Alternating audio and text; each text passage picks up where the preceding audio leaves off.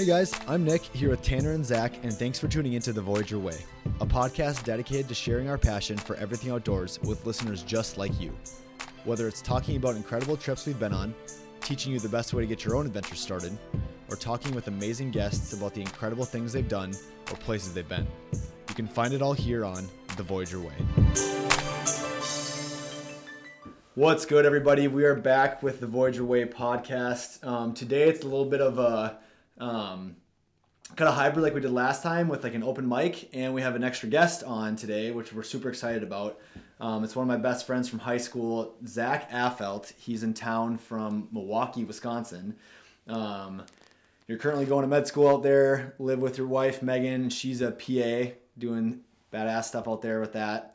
And yeah, he went through the Voyager program. He's been super outdoorsy with all this, like a lot of friends that he met through undergrad. I'm not sure through med school if you've met anybody that you've done stuff with yet, but yeah, it's mostly just like people who like I stayed in touch with at college will wind up like being in town, and we'll just like go do something quick. For the most part, everyone in school though is just like, I'm gonna study. So. Yeah. Was there did a lot of your friends from Milwaukee, are they from the area, or I feel like a lot of people are from around, like they're not from Wisconsin originally? Yeah, I mean, like for at least like for Marquette for undergrad, like almost like 60% of the class is from like Illinois and like the Chicago and surrounding suburbs kind of thing. Okay. So a lot of my friends that wound up like staying near got jobs in Milwaukee because there's a bunch of like random manufacturing stuff, like nice. GE is there and a bunch of banking stuff as well. But everyone else is just like back home in Illinois, so it's like at most 2 hours. So we usually see everyone like pretty regularly still. And you guys are right off the lake too. How has that been, like being up? Because I've never lived in Duluth, but I feel like it's a lot different having like, I feel like it affects the weather a lot more and like just the surrounding area if you have that big of body of water right next to Milwaukee. Yeah, so it's super nice in the wintertime because like with the lake effect, the snow gets pushed towards like Madison, so we really won't get as much. And like I don't have to shovel right now because we just have an apartment, so it's not a big deal. But it is nice to like not worry about like not being able to drive somewhere. But in the summer, it's also colder, so it's like it'll be like 85 where school is for me, which is like 8 miles from my apartment. Nice. And then it'll be like 72 where I am. So it's like kind of a double-edged sword, but it's just nice to have like some body of water somewhere. Because in Wisconsin, most of the lakes are in the northern part. Yep. And then once you're in southeastern where I am, there's really not a whole lot for like, if you wanted to go and just fish. Yeah. It's kind of tough to find a spot if you don't have like a charter boat that can handle the Michigan waves and stuff. Have you been out fishing on Lake Michigan yet? So I've done some stuff, like there's a state park right next to where my apartment is, and I've done some just trout fishing out of there. And there's just like brown trout, but one of my buddies caught like a 45-pound fish. No it's just way. This super pregnant fish that like its stomach was so distended and it was the grossest looking thing, but it was just like huge. And he was just like stoked about it. But then I did have some buddies who did a charter boat out of a town called Port Washington. It's just to the north. But they went out and they were fishing for salmon like all day on the lake. And then I was going to go with, but my wife said I had to go hang out with her family instead. So you got to go hang out with her family. I had the privilege of not doing that. So what all stuff, even if you haven't done it on the lake, like being at that big of, I always picture, like, can you surf? Do people surf at Lake Michigan? Yeah. So, like the kiteboard kind of stuff, people have like the big parachutes. Yeah. So if there's a good windy day in the summertime, or even if it's like 50, people throw on wetsuits. Yep. And you'll see them just ripping around there, and that's like you're on a surfboard with a sail, pretty much, right? Yeah, and they're just like slicing through. It looks super fun. There's a lot of breakwaters in front, like on the city though, so the waves don't crash too hard. Oh. Okay. But once you go up like a couple miles along the shore, they go away, and the waves are pretty gnarly. Like big enough to surf on, probably. Oh yeah, they're like that's 6 feet tall. I never would have guessed that. You can surf on Lake Michigan? Yeah. Wow. So that's pretty sweet. Yeah, 100%. There's this one like old dude who's like 60 and just casually does it pretty much all year. Dude, I bet there's some badasses around there. Like same thing. Like, could you do it? Do you think on Superior in Duluth? Yeah, there's a lot of people that do it up along the North Shore, kind of by. I think some people do it like right out of Duluth, but then also if you go up the shore a little bit further, there's a couple areas where the waves tend to be a little bit bigger. Gotcha. And so I know quite a few people that do it up there. So the water definitely does not get that warm either. Dude, Superior's so cold. Well, and same like Lake Michigan does it. Like even in like the hottest like days of the summer, it probably still doesn't get crazy warm, does it? Or is it not bad? It's not, if it's like a 90-degree day, it just feels great and refreshing. So I'd say it gets up to probably like maybe 50 along the shore. Okay. But it drops off super quick when you're at the beach. So Yeah. if you're like trying to swim somewhere, I don't think you'll get very far very fast. But we went to, in the UP, there's this place called Pictured Rocks National Lakeshore. Okay. And it's super cool. It's on the Superior side of the UP up there, like past Marquette. And it was like early June, and Superior was so cold that it still hurt to stand in it. Really? So it was like, Oh, Dude. jeez. So have you been able to find some people up? Well, I guess what drew you to Milwaukee and like Marquette in the first place? honestly, for that, I flipped a coin because I didn't know where I wanted to go to school. So it was May of our senior year. My mom's like, "Hey Zach, you have to pick where you're going to go to college. Otherwise, you're going to pay full price wherever you go." I was like, "Oh, that would blow." Yeah. So I was between there and the University of Minnesota, Twin Cities, and I was just, I don't know where I wanted to go. So I flipped a coin, wound up Marquette, and it's worked out pretty well. Yeah. So I think retrospectively, I would definitely choose it again. Milwaukee's a super cool city, and there's a ton of stuff to do around there. Okay. So I think it really worked out, and hopefully if I can for residency, we'd want to stay there as well. Nice. It's just okay. super cool city, a lot of stuff going on, and it seems like every single month something new is like being built in their old factory district and Yeah. stuff. So So do you think that you'd want to stay there like in the long run, or make your way back to Minnesota or somewhere else around the country, do you think? I think we're definitely Midwest people at heart. I mean, at least of states that have a lot of lakes in them, because both of us grew up on the water. Megan grew up in La Crosse, so she's right in the Mississippi where it's huge. She always would make fun of me like, it's a different river here than you have. And I was like, really? Mississippi, it can't be that crazy. But they have a small delta down there pretty much for the whole city, so it's super wide, and people are always like fishing. They have full-size boats on there, like houseboats are on the water there. Really? Yeah, it's insane. It looks kind of similar to like New Orleans when it opens up into the Gulf. It's super wide, but a lot cleaner than it was down there. Gotcha. But yeah, so I think a lot of the stuff in Milwaukee that I like about it is that you're only like 45 minutes away from things, but also in retrospect, if I go those 45 minutes away, I can just live near the stuff I want to do and just go back to the city. Yeah. So I think in the long run, we'd want to stay either Minnesota, Wisconsin, maybe Illinois. I don't know about Iowa just because they don't have a ton of lakes really either. Yeah. But So how far drive is it from Milwaukee to here? so I made it yesterday in 5 hours, but Okay. usually it's between like 5 and 6, depending on how So not fast bad. traffic's going and how many Yeah. times you stop. Okay, cool. And you must like met some pretty cool people while you were out there, right? Was there a lot of people who were able to find kind of that niche of outdoorsy people who like to do that kind of stuff? Honestly, it just randomly happened. One of my really good friends, Brendan, he's from Seattle. He's got a couple buddies that are from there too, and they are just really outdoorsy people from the get-go. And we just kind of randomly wound up living in the same dorm a couple times. And like he lived like across the street from me my senior year when we had a house. We just got pretty close that way. And then eventually, I think spring break my senior year, him and some guys were going to go to Cabo or something. And then that fell through. And he's like, want to just go to like Zion? I was like, sure. Yeah. So we planned a trip in like 3 days, bought tickets, left, went out there and just had a great time. So Dude, I feel like that's how a lot of like, especially our trips like start. It's like, hey, like, do you want to just go like do this for the weekend? It's like, sure, yep, like let's figure out how we can make it work, and then you just kind of grip and rip. I think it's the most fun part too, is kind of flying by like the seat of your pants. There's no plan. So Yeah, I know. I'm gonna pack as much stuff as I think I'll need. Maybe I'll look at the weather or I'll forget and just hope I have a rain jacket, and then you just kind of go. I feel like it's the best way to go camp is because that's when you have the experiences where you're like, yeah, I did not bring this, and we definitely needed it. Yeah. And it just makes it like, it sucks then, but you look back and it's just so funny. Yeah, it's like it's kind of fun to laugh, but it's like you're laughing at me, but with me at the same time. It's like, yeah, that definitely sucked. So what was your favorite part about Zion? Or like what was the favorite thing you either did or saw while you guys were there? So the favorite thing we did is we did the Narrows, which is a small river system that kind of runs through there, and you can pretty much wade through it as far as you can make it. So if you're there, we went in the springtime, so the snow was melting, so the water was a little bit high, so we couldn't go as far. Probably cold. Oh, it was freezing. So you can rent like waders from this company that's near there, so that's what we did. So we were good up to about our chest, but we all wound up falling in, so it really didn't matter. So we were just filled with water, super cold walking back. But it's just really cool because the canyon's straight up, but there's also still a lot of like alcoves and stuff that are eroded out in there that you can see, which is awesome. Yep. But I think the coolest part there and like the main attraction is Angel's Landing. And it's just super cool to get through it. It's a pretty decent hike up elevation wise. And once you get up there, you're kind of on top of the canyon. And it's one of the higher points. So you can see everything. You see the road like winding out and winding in and stuff. Yep. The crazy thing about it though is we thought we got up decently early at like, not early, 8. So we'll beat like everyone there. It'll be super easy. We got to where the shuttle was, huge line, and we're like, not a great idea. Yeah. So we wound up probably getting to the top by like noon, and it was a super foggy day and kind of cold at first.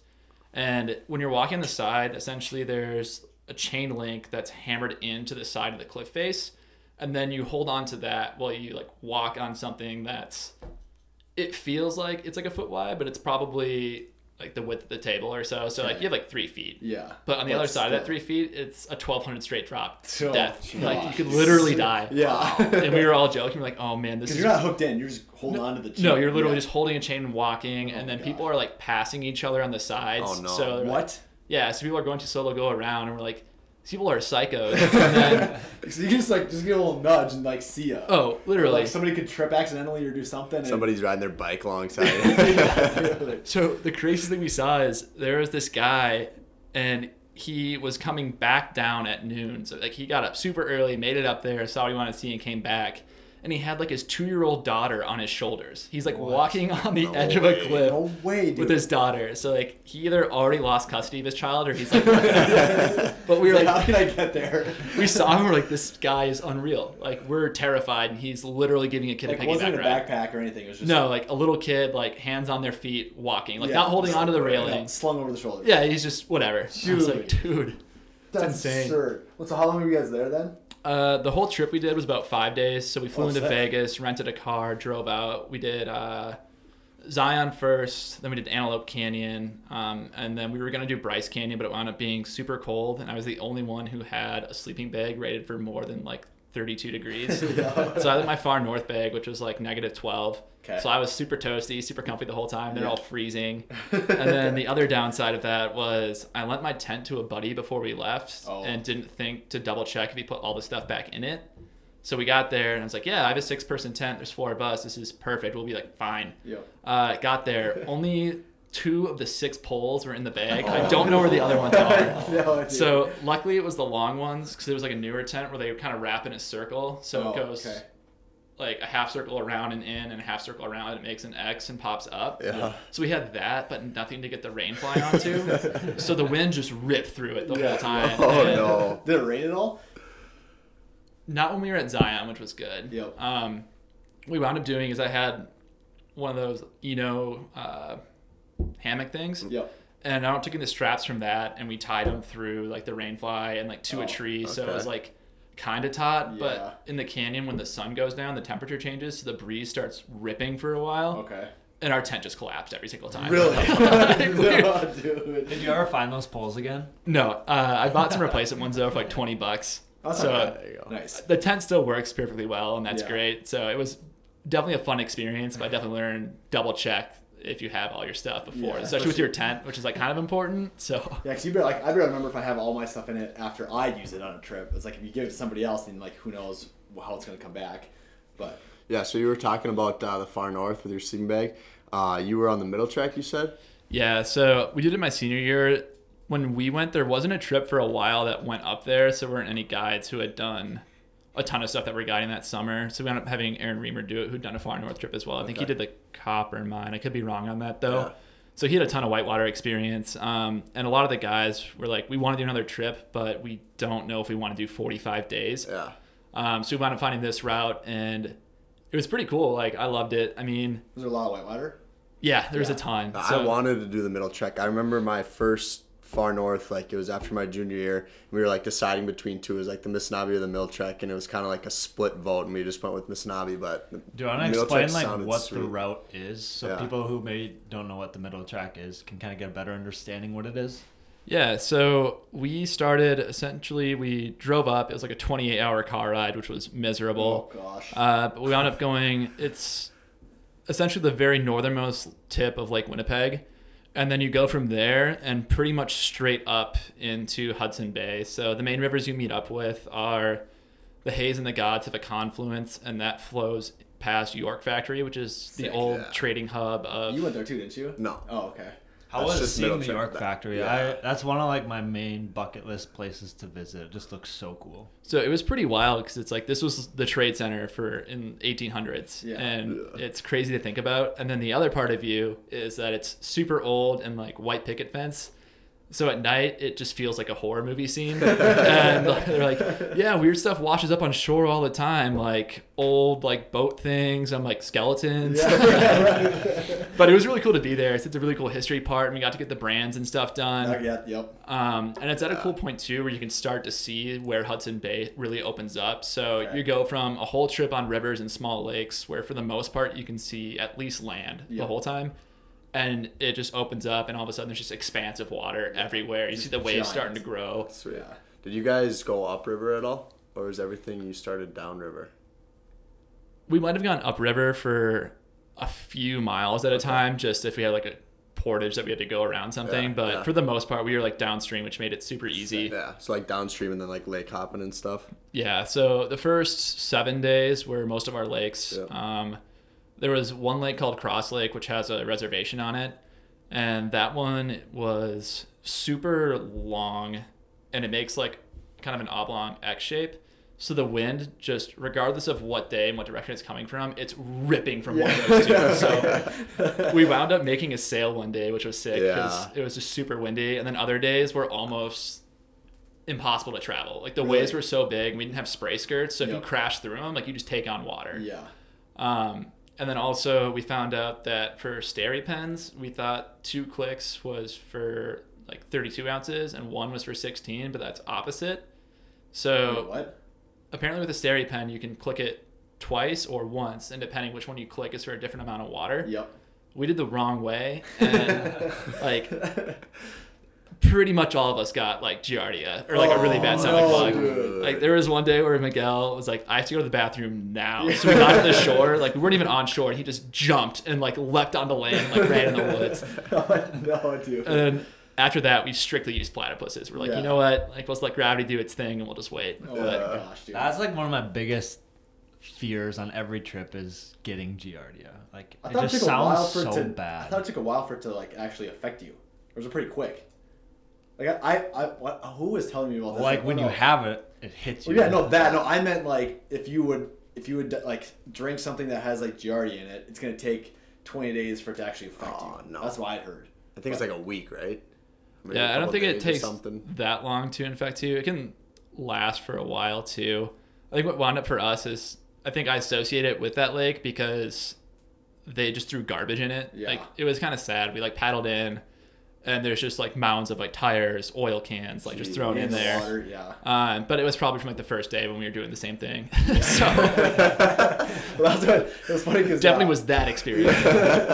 Because Garrett and I were joking on our first trip. It's like, what happened? Oh yeah, it was on our trio day, and we were trying to make dumplings with flour. We didn't know how to make dumplings, but we were just gonna try. We're like, I think flour and water and like salt, right? But we didn't know what the eggs and stuff, and like they tasted pretty bad. But anyway, what we did is like we made them with the water. That was pretty sketchy, like area that we were in, like definitely like slow moving river with some beaver dams everywhere. So okay, we're definitely gonna cook this before we eat it. But then when we were like making it, like making the little dough balls or whatever that we thought were gonna be dumplings, we're tasting them to see if they like tasted okay. And then we cooked them, and we realized after the fact, like, wait, we just ate a bunch of like raw dumplings with the water that we like was in this whatever. So we're like, oh my gosh, we're gonna get giardia, and we're like, okay, but it's not gonna hit us now. It's gonna like, we're like our luck, it's just gonna hit us on the bus ride back. So like we're gonna be in the bus with everybody in there. Like, oh, we got 10 hours to go. It's like, no, we gotta stop, Fred. Like we're gonna go. We have to go now. What's the best thing that you guys have ever made, like food wise, on a trip, or like food or like a dessert or whatever you want it to be? Like, what was like the best thing you guys made on trail? I would have to say a bannock, like a mixed berry bannock. Good bannock would be. I feel like there's like some bannocks where they can be like cooked really well and then it's just amazing, and some can be just like pretty poor and then they don't taste very good. But a good bannock, I'd say. And for listeners who don't know, a bannock is just like it's a super calorie dense, pretty much cake that you make beforehand, so you can pack it in like a powdered form, so it's super small, and then the night before you just add water to it, and then whatever like ingredients you want, and then you cook it the night before, and then you have it for lunch the next day. It's just a super calorie dense like cake kind of thing. But I'd say it's more of like a bread. Bread. Okay, yeah. But like Tanner was saying, you can add. Some people get real weird with stuff they add into it, like to hopefully make it taste good, and some people really miss the mark. But sometimes you find like a really good combination. Plus, it's like just getting the density right on it. Yeah, because I don't know if you guys had trouble with that, but like some of them were like super thick. Yeah, they don't really rise. Yeah, it would take you an hour to chew through. yeah.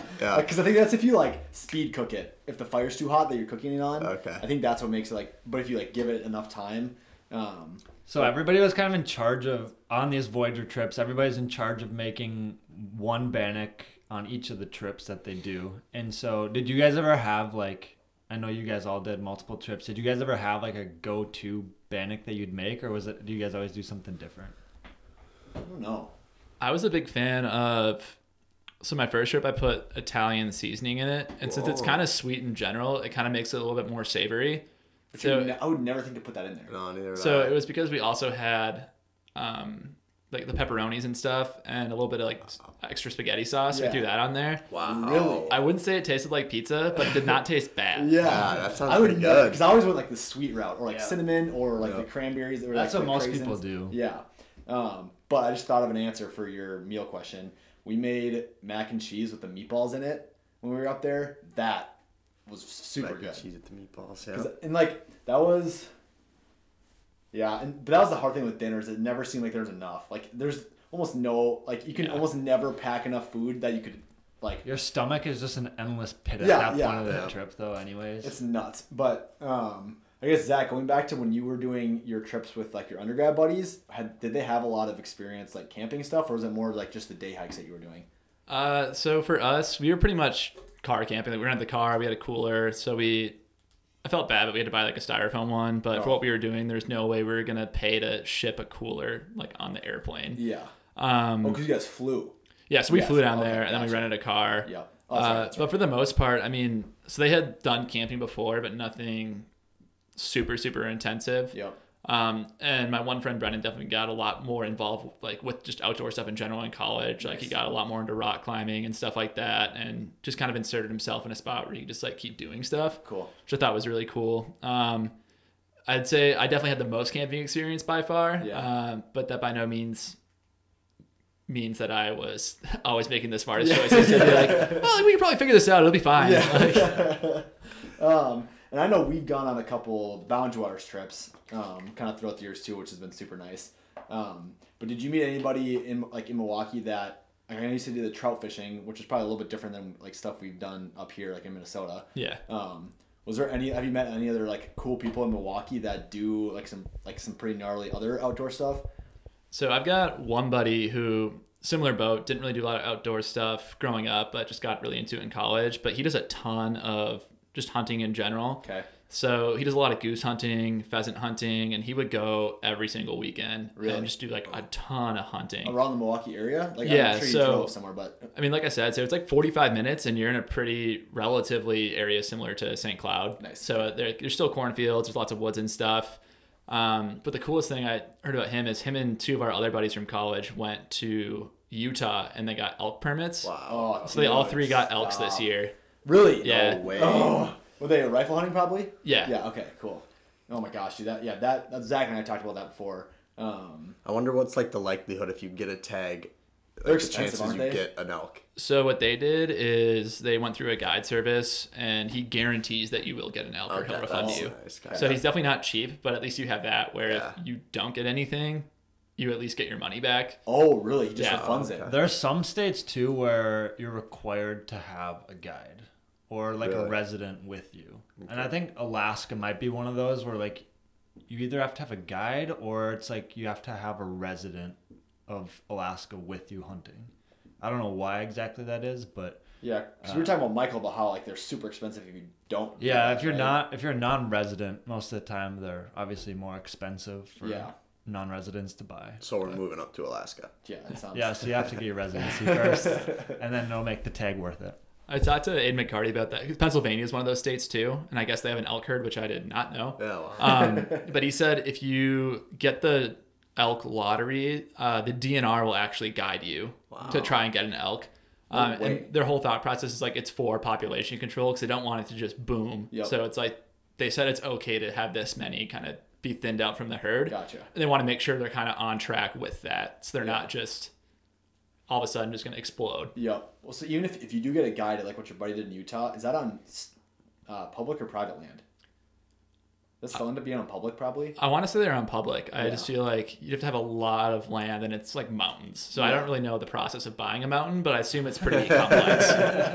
Yeah, how the heck would that work?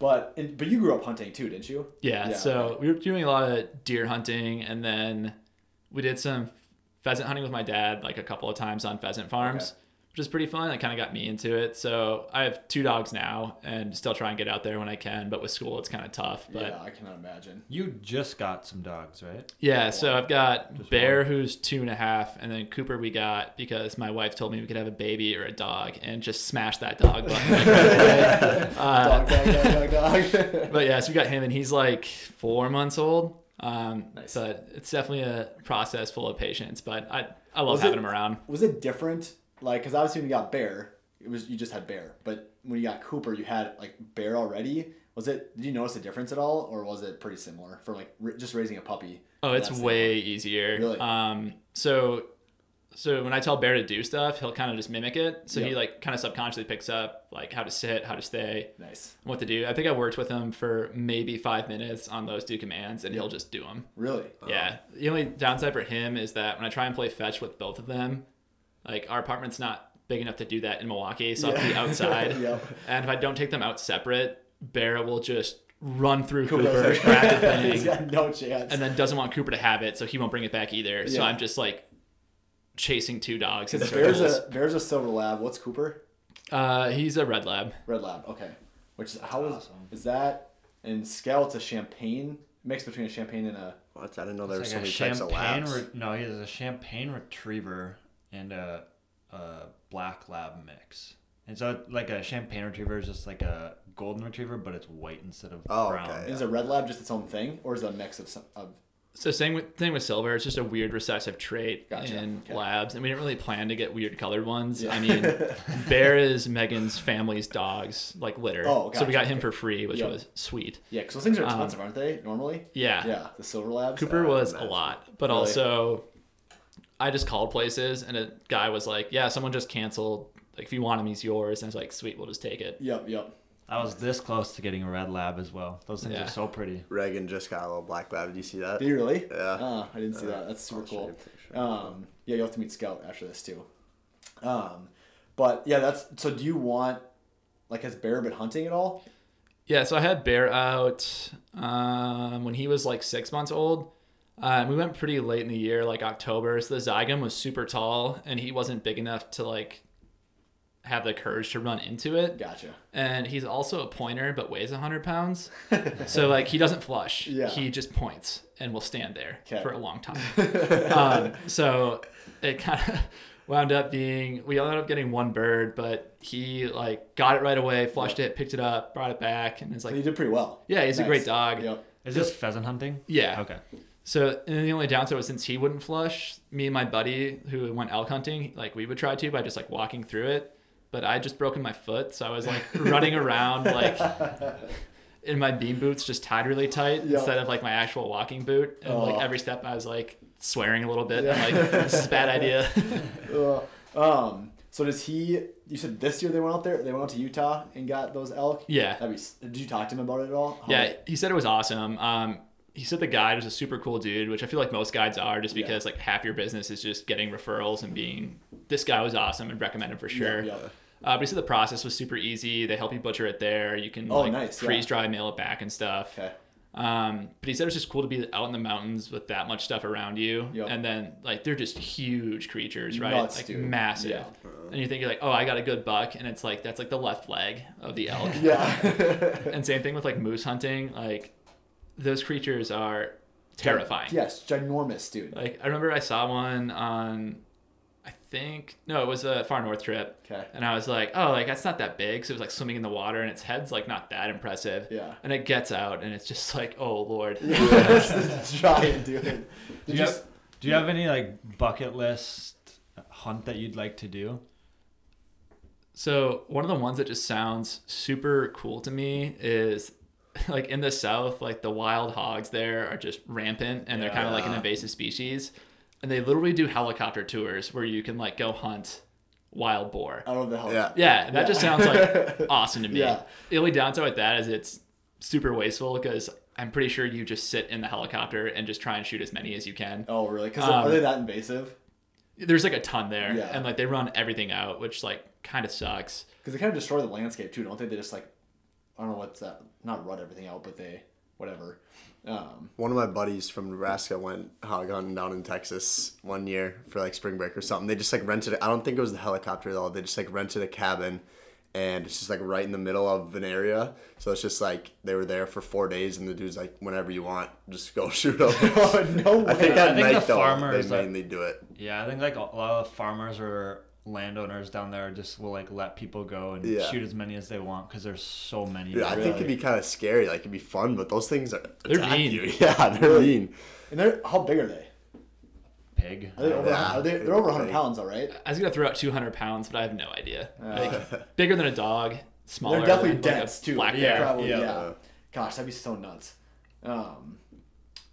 But yeah, I feel like. Well, how much hunting have you done? Any hunting in Wisconsin at all, or just coming back here and done it? Do you guys have a place up north? So we have a place up north of Minnesota.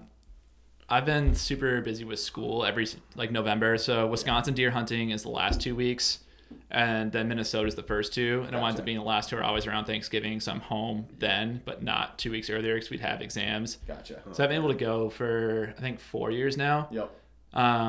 But usually up at my cabin, like it's pretty cool. My uncle You guys have has. land? Oh yeah, because you have family up there that has probably a decent chunk of land. Yeah, so my grandpa used to have a farm up there, and then after he passed away, my uncle got it, and we all just kind of split time up there. Like this year, I think my dad got two, my cousin, or not my cousin, my brother-in-law got one. Nice.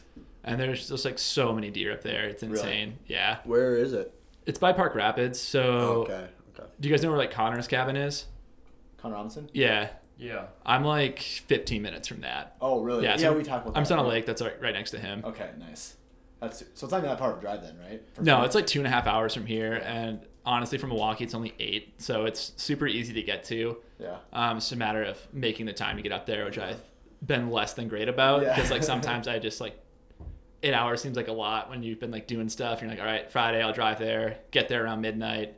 I can hunt like all day Saturday, Sunday morning, and then to drive back, it just seems like you're rushing it. Yeah. And I hate like doing that because you kind of just think about when you have to leave if you're going to be on time, and you can't really enjoy just being out there. Yeah, no, exactly.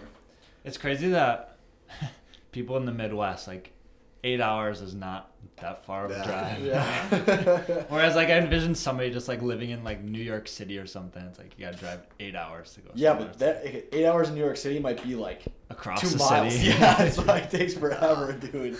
Oh my gosh. It's just like a weird concept. Like it's so normal for us to drive 5 hours somewhere and it not be that big of a deal. But that's crazy. What year are you in your schooling right now?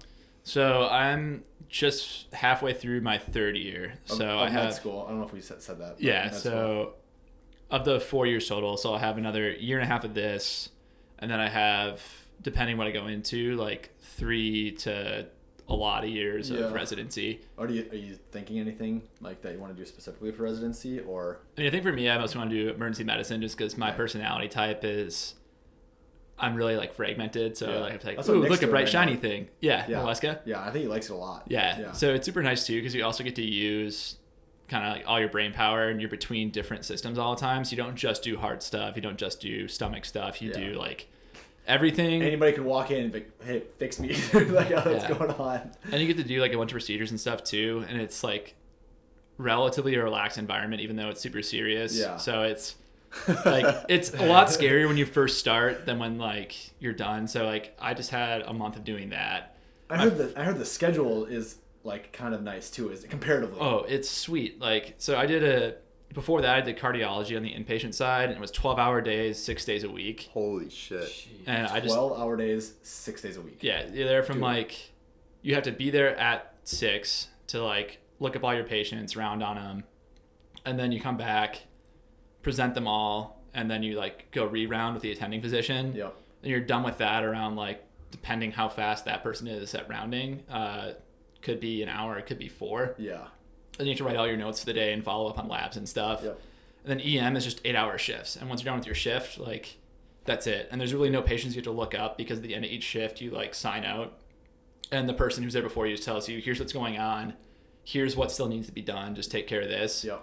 Which fits me a lot better too, is because the last thing I want to do is leave a job and then it's always there when you're home. Yep. So I think for me that's just the big draw too, is because like I always want to keep on fishing and stuff, and that's like the biggest part for me is people like have time to still do stuff outside of work. For sure. Yeah. So have you had any experience working in like emergency situation yet? Yeah, so in Milwaukee there's been a lot more gunshots this year than there has been in years past. So you've seen a guy like come in with a gunshot. oh yeah, so No you way. see tons of trauma, which is super cool. The first ones are super scary, and eventually towards the end, like you get to be a person who's like actually doing something, but at first you just like stand in a corner and you're like, oh, do not ask me a question, I don't know the answer. Yeah. But then by the end, like I think on my second to last shift, I got to put like a chest tube in someone, which was super cool. Dang. Like super terrifying at first, but then you're just like, oh, like It's other like, people do it, it'll yeah, be you okay. can't learn unless you do it, obviously. Oh. At some point, you're going to have to do that stuff. But That's good Yeah. that they don't just first shift. All right, here's your guy. And then it's almost worse though when someone tells you like what to be worried about, because like when I was doing that, I was like, oh, just like put tube in spot where air is to take air out, easy. Yeah. She's like, yeah, like don't go too far because like you might hit their heart. And I was like, no. didn't think about that. Now it's all I can think about. No. So is that the craziest thing you've seen so far? Has there been anything other crazy experiences working in the ER?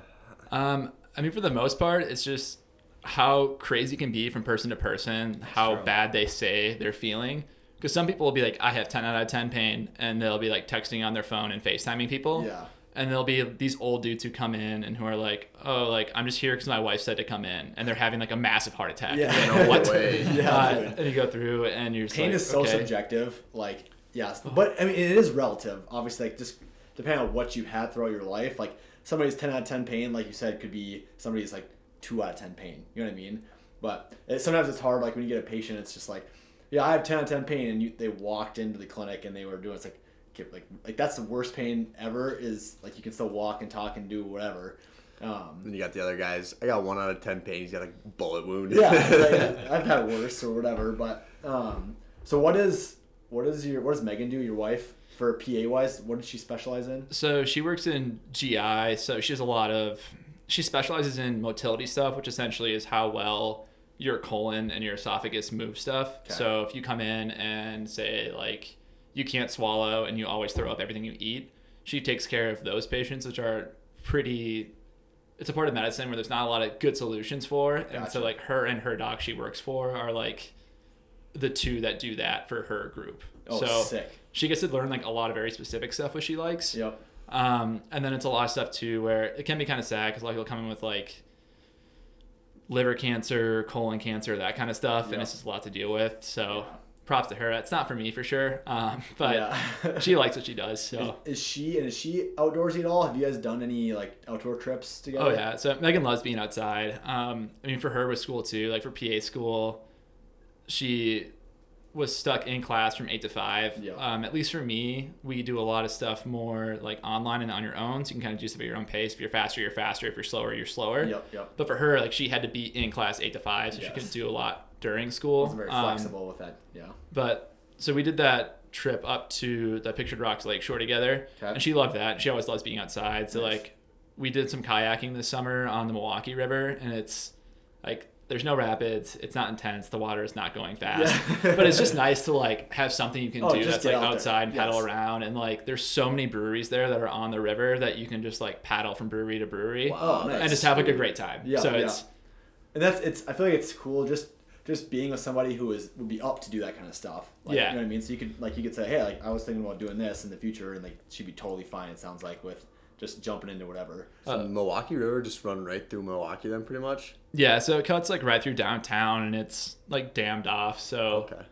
I'm sure at some that's point right. it was like a super raging river, but right now it's like super tame and mild. I forgot we scooted right over it. Did we? I'm remembering it now. Yeah. So Zach had his wedding. Was that last year only, or was that 2 years ago? Last year. Yeah, last year in Milwaukee.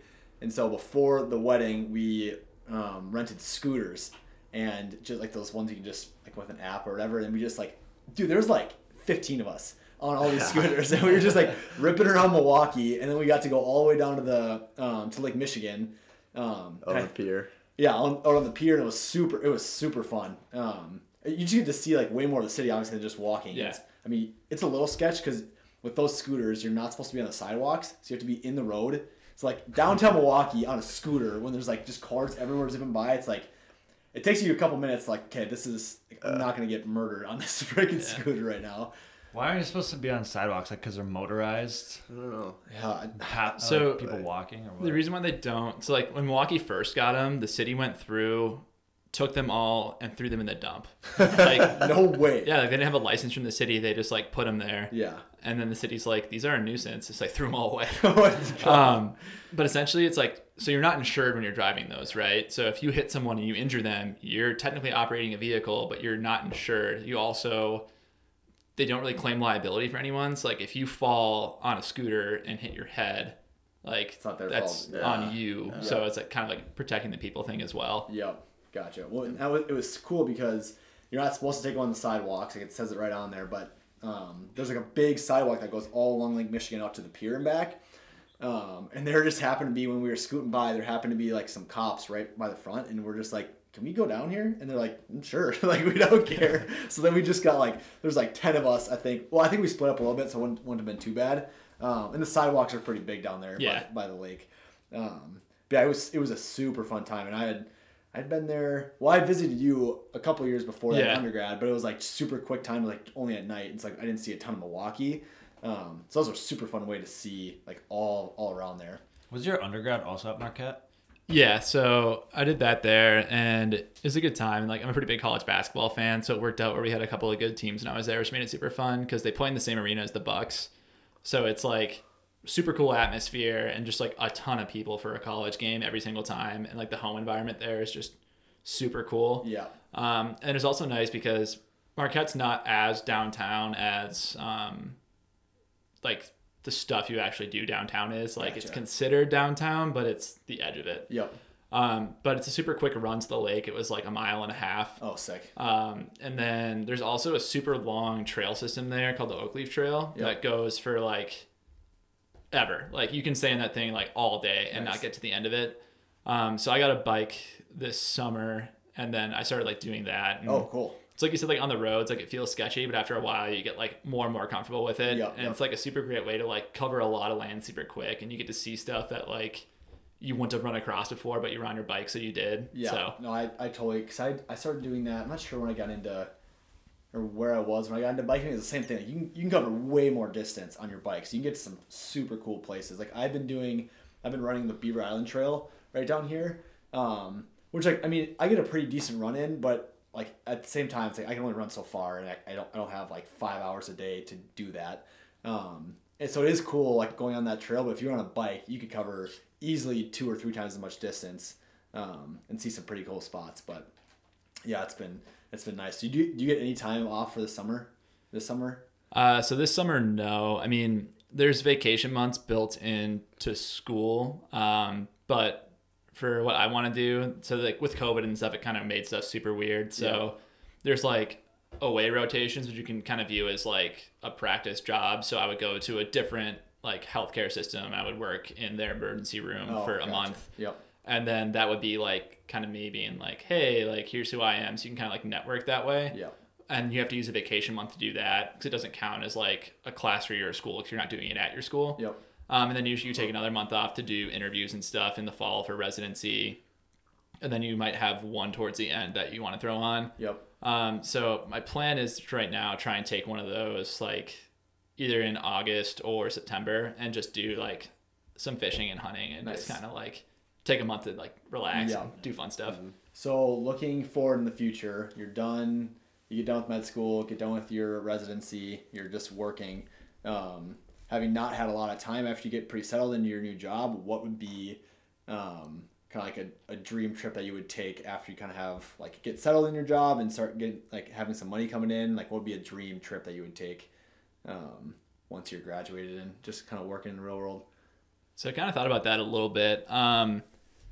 I think as far as stuff I want to do in the States is I want to get to like the point where I can like get a boat and just go to like Lake of the Woods and just like hop around and fish a bunch and like just take time to like do nothing and then go to spots that are like not super hard to get to, but you just need the time to do it. Yep. And then otherwise, Megan and I were talking, we really want to go to like Switzerland or something and just see the Alps out there and just like go explore, because you always see so many pictures from like these small little towns that are just like incredibly beautiful. His brother Mitch did that, didn't he? Was he in Switzerland, or where was he at? Yeah, they went to Switzerland at some point. I don't know but just what hiking trip through it was. Yeah, dude, the pictures look fake. It looks like it looks like Mitchell is standing in front of like a Photoshop mountain, but he's obviously there.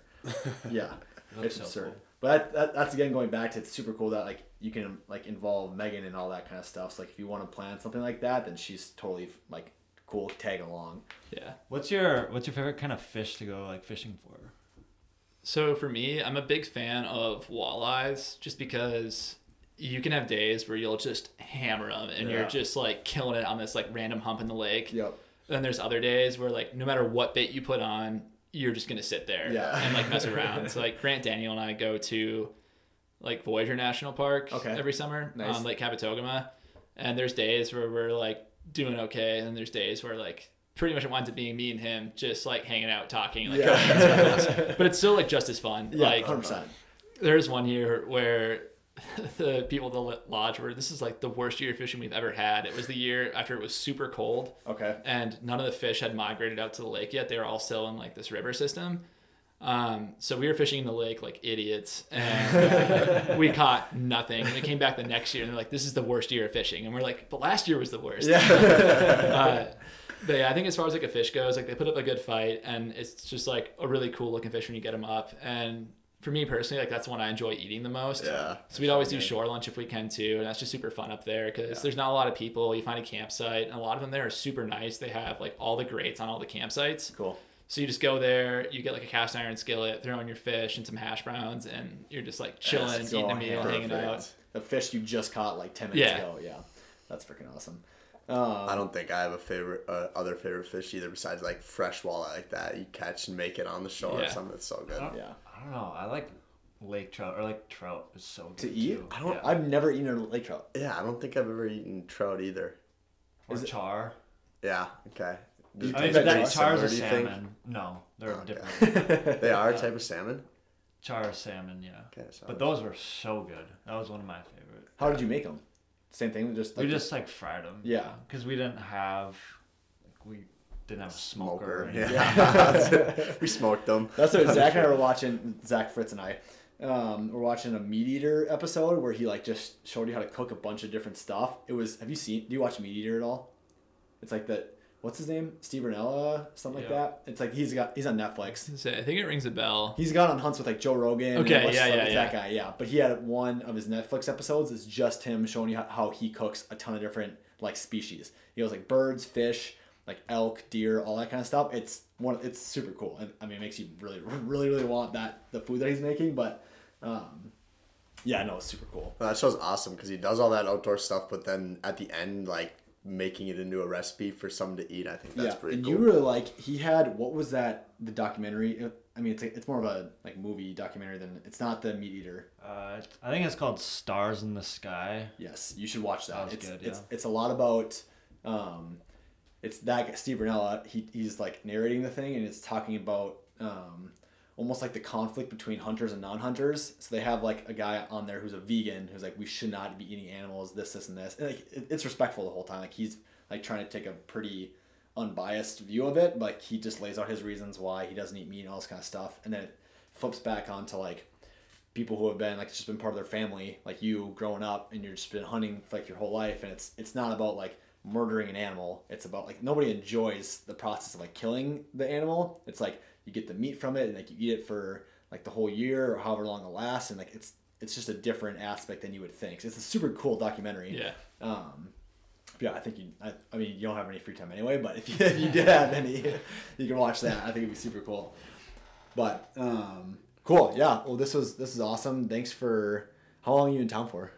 I'm here until like the 26th. I think we have to head back. I think Meg has work on that Monday. They'll be for about a week. Yeah. Okay, cool. So are you done with? Did you just finish with a bunch of finals, or get done with the resident or with the clinical rotation? Yeah. So right now it's nice. We don't really have finals per se. You just have like an end of rotation exam. Yep. So it's just one specific thing you're like studying for the last month, and you have like a quick summary of that one. So I have my emergency medicine one like last week Friday, and then I've just been kind of chilling since then, like hanging out at home and taking the dogs out more. Yeah, cool.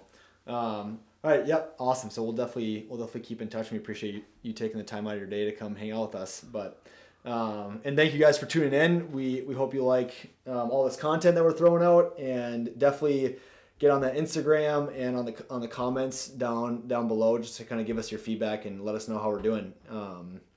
Yeah, have a great rest of your day and God bless. Thanks for tuning into the Voyager Way podcast.